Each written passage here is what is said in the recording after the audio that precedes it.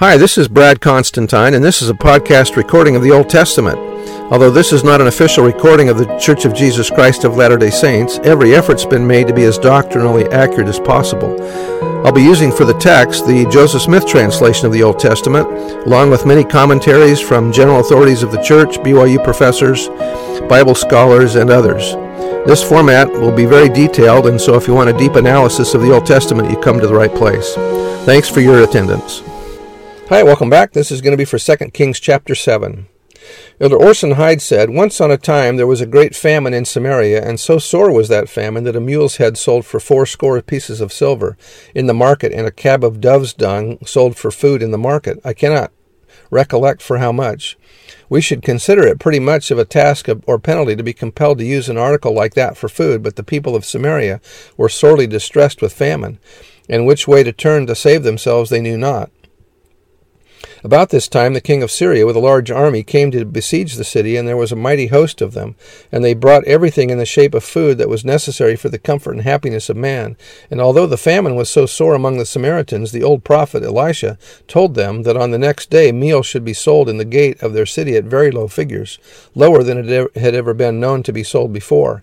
A certain nobleman who heard the prophecy of Elisha expressed his doubt of its truth, and he said that if the windows of heaven were opened and meal poured down from above, it could not fall to such low figures. Now see what he got by doubting the words of the prophet. Said Elisha to him, "Your eyes shall see it, but you shall not taste it." That night the Lord sent forth the angels of his presence, and they made a rustling in the trees, and sounds like horses' hoofs and chariots, as if the whole country had combined to go out to battle against the Syrians, and they did not know what to make of it, and they were frightened, and fled, leaving almost everything that they had brought with them. In the borders of the town, as they went, the rustling of the trees and the noise of the horses and chariots seemed to pursue them, and in order to make their burdens as light as possible, they threw away everything that they had with them, and their track was strewed with everything good and desirable. The next morning the people of Samaria went out and brought the spoils into the market, and it was overstocked with provisions. And the word of the Lord through the prophet was fulfilled. Now you see, the Lord knew they had eaten mules' heads long enough, and that they had need of something more palatable. He had the matter under advisement, no doubt, when the crusade was inaugurated against the people of Samaria, and he, in all probability, inspired them to take abundant supplies, that they might feel all the more confident on account of their great numbers being so well provided for. They no doubt calculated that they had the sure thing, little thinking that God was making them pack animals to take to his people what they needed. Their Father in heaven knew that they had need of them, and he sent them, and the people of Samaria brought them into market, and behold, and lo, the multitude rushed together, just as hungry people will, and this nobleman came out also, and he was trodden down under foot and stamped to death. He saw, but he never tasted it. That is the reward of those who disbelieve the prophets of God. It was so then, and if the same thing does not occur in every instance, something of a similar character is sure to take place. I might insert here that if they aren't killed physically, then maybe spiritually they would by not following the prophet. There was no living faith in that man. He could not believe the testimony of the prophets, and in this he was like some of our, what shall I say, great men, whose faith is weak and sickly, and they think they know it all, and can chalk out right and left that which would be best for building up the kingdom of God. In a similar prophecy, Heber C. Kimball prophesied that the saints in the Salt Lake Valley would be able to purchase goods more cheaply than they could back east. The prophecy was fulfilled when thousands came through the valley during the California gold rush. All right, verse 1. Gee, I've already told the story, haven't I? All right, anyway. Then Elisha said, "Hear ye the word of the Lord. Thus saith the Lord, Tomorrow about this time shall a measure of fine flour be sold for a shekel, and 2 measures of barley for a shekel in the gate of Samaria."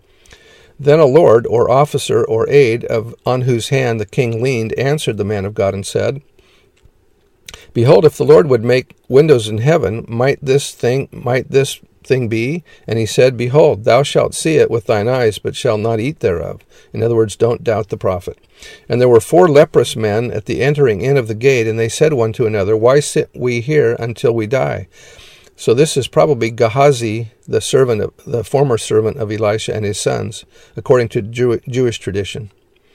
If we say, we will enter into the city, then the famine is in the city, and we shall die there. And if we sit still here, we die also. Now therefore come, and let us fall unto the host of the Syrians. If they save us alive, we shall live, and if they kill us, we shall but die. For they rose up in the twilight to go unto the camp of the Syrians, and when they were come to the uttermost part of the camp of Syria, behold, there was no man there.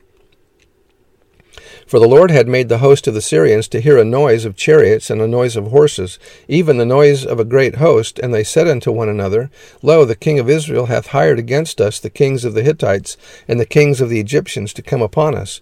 Wherefore they arose and fled in the twilight, and left their tents and their horses and their asses, even the camp as it was, and fled for their life. And when these lepers came to the uttermost part of the camp, they went in to one tent, and did eat and drink, and carried thence silver and gold and raiment, and went and hid it, and came again and entered into another tent, and carried thence also, and went and hid it.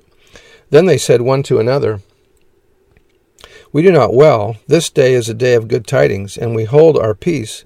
If we tarry till the morning light, some mischief will come upon us. Now therefore come, that we may go and tell the king's household. So they came and called unto the porter of the city, and they told them, saying, We came to the camp of the Syrians, and behold, there was no man there, neither voice of man, but horses tied and asses tied, and the tents as they were. And he called the porters, and they told it to the king's house within.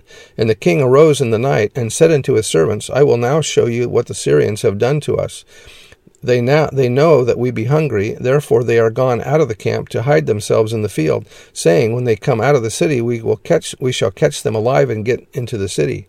And one of his servants answered and said, Let some take, I pray thee, 5 of the horses that remain, which are left in the city. Behold, they are as all the multitude of Israel that are left in it. Behold, I say, they are even as all the multitude of the Israelites that are consumed. And let us send and see.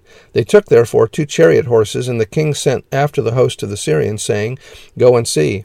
And they went after them unto Jordan, and lo, all the way was full of garments and vessels, which the Syrians had cast away in their haste. And the messengers returned and told the king. And the people went out and spoiled the tents of the Syrians. So a measure of fine flour was sold for a shekel, and 2 measures of barley for a shekel, according to the word of the Lord. And the king appointed the Lord on whose hand he leaned to have the charge of the gate.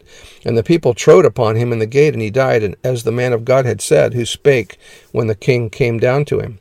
And it came to pass, as the man of God had spoken to the king, saying, 2 measures of barley for a shekel, and a measure of fine flour for a shekel, shall be tomorrow about this time in the gate of Samaria.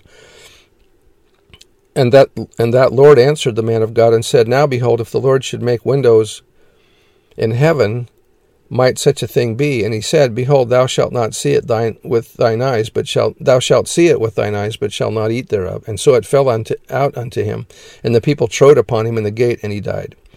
Okay, so the accident there, and the guy that said those bad things died. All right, that's the end of the chapter, and we'll see you next time. Bye.